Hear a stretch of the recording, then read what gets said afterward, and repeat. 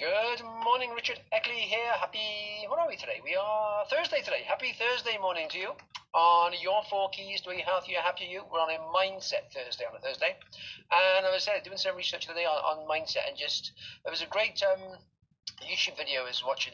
Earl Nightingale was a great trainer back in the day, back in the sort of 50s and 60s. And he was saying, you become what you think about. And that's such... everyone says, oh yeah, of course that. But when you think about it actually deeply, it's so true. If you want something in your life, if you start with just something simple, say I need a washing machine. So you think about the washing machine, and then you think, wait, how am I going to get the washing machine? So you look through the book, you get the prices of the washing machine, you sort the sort you want, you go in depth on the washing machine, and then you get the washing machine. You get your money together, you get the washing machine, and you can do that with any area of your life. If it's a bedroom, you want new furniture in your bedroom.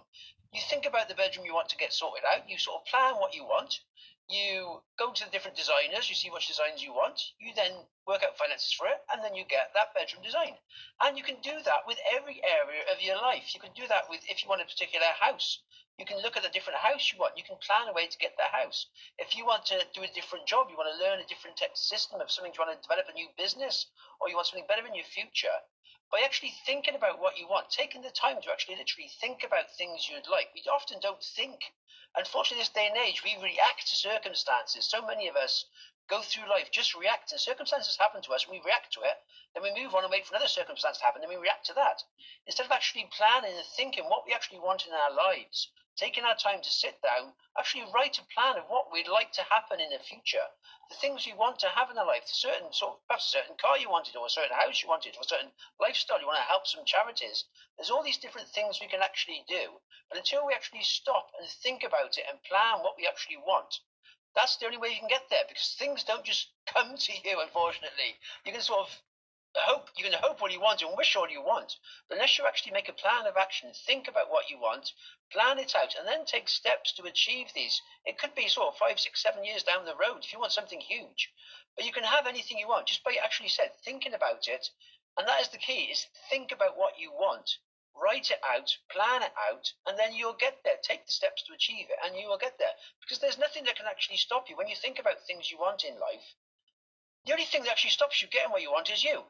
Because you can always work a way around. The obstacles will come along, problems will come along. There's so many things in life that are going to happen to us: illnesses, accidents, family problems. These will all happen anyway. These are circumstances that are going to come along.